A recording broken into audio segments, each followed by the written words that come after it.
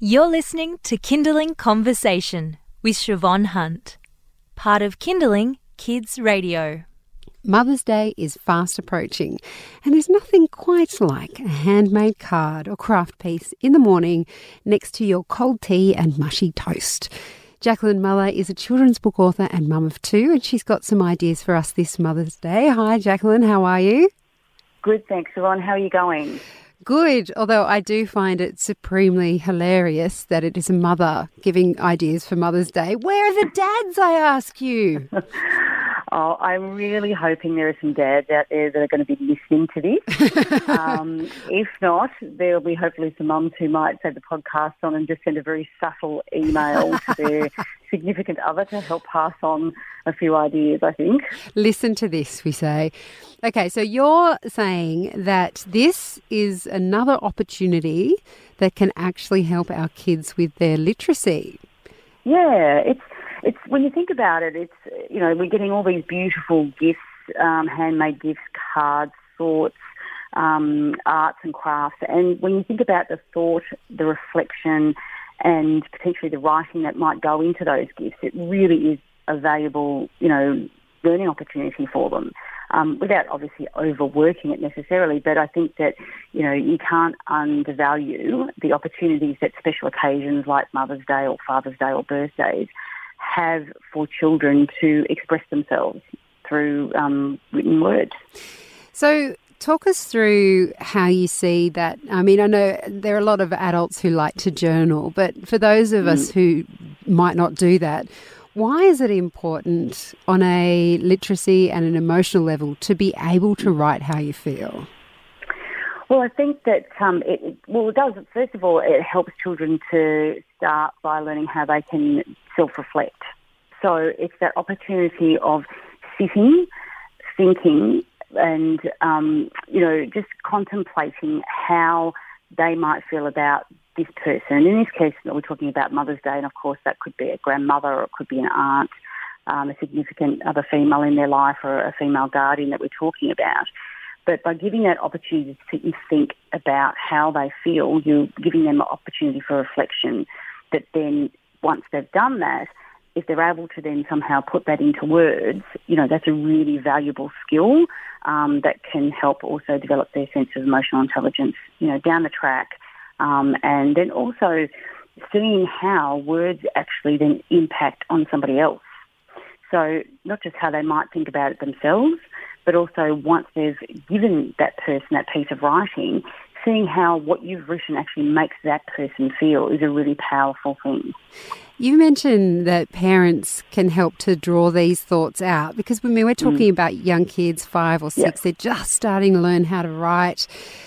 What kinds of questions can we ask our kids that help them think about how they might put their emotions into words? Yes, because it's easy for them to say, "Oh, I love you, Mum." They all, you know, most kids can verbalise that quite easily, or but giving them an opportunity to sit down and reflect by prompting them with certain questions is certainly really helpful to help them draw out how they really feel about their mum. And it also might help give them a little bit of direction about what they then want to make for them, if they want to make a homemade card or a gift as well. So, I mean, we all have to prepare ourselves that some of the answers to these questions might be a sense or might be the source of, you know, immense horror, but, you know, as a parent, we're sort of getting used to that. But really, if you can ask children, you know, questions along the lines of, you know, what is it that mum does that makes you laugh? So, you know, there's obviously those opportunities where children can then think about what it is mum does that will make them laugh or giggle or whatever, smile. What is it that they might do with their mum that they love doing together? Is there a certain activity or time of day or reflection that they both spend together that they really enjoy? Is there a thing that mum does that makes you feel better when you're sad? That, you know, makes them feel much closer to their mum and how they feel about their relationship. And then, of course, the ever-loaded question of, you know, is there something about mum that is different from all the other mums? That will obviously bring all sorts of quite, I'm sure, comical responses. And you have some favourite Mother's Day ideas that you like. Can you tell us a bit about them?